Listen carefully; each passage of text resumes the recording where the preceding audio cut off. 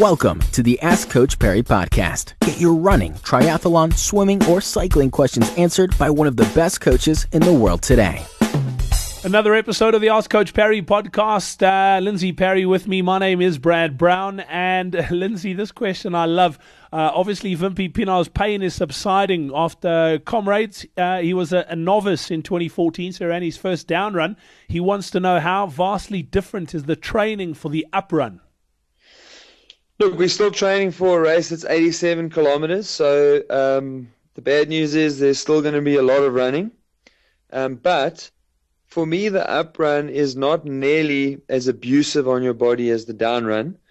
So while I don't place as strong an emphasis on strength training, for novices, it's probably still a good idea to get in some strength training. And if you are in the habit of doing strength, that's fine. But whereas I highly recommend strength training for the down run to the point where I almost say compulsory. For the up run, I really do say it's optional. But what we do need to do is prepare the body to run up hills. Now, I know the people who ran Comrades for the first time this year will turn around and say, hey, man, we ran some big hills on the way to Durban. And I agree with you.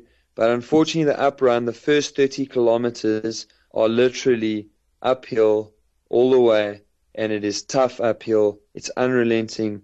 It's like a slow poison that just saps your energy. So we've got to get your legs hill strong. So it's not so much the eccentric loading of the down run, which is why I like the gym so much.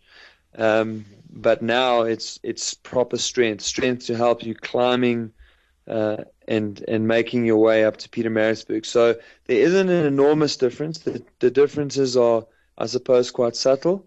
But the one big one is that we do focus more on strength work while running or doing hills, I suppose, is the simple version. Brilliant stuff. Lindsay Perry, thank you very much. Much appreciated. So don't forget, if you do listen to this podcast through the iTunes platform on Apple, if you wouldn't mind, please just leaving us a review on iTunes.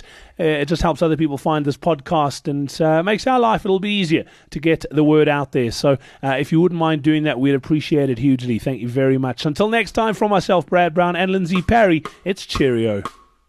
Thank you for listening to the Ask Coach Perry podcast. To get Lindsay to answer your question, go to AskCoachPerry.com or email myquestion@AskCoachPerry.com.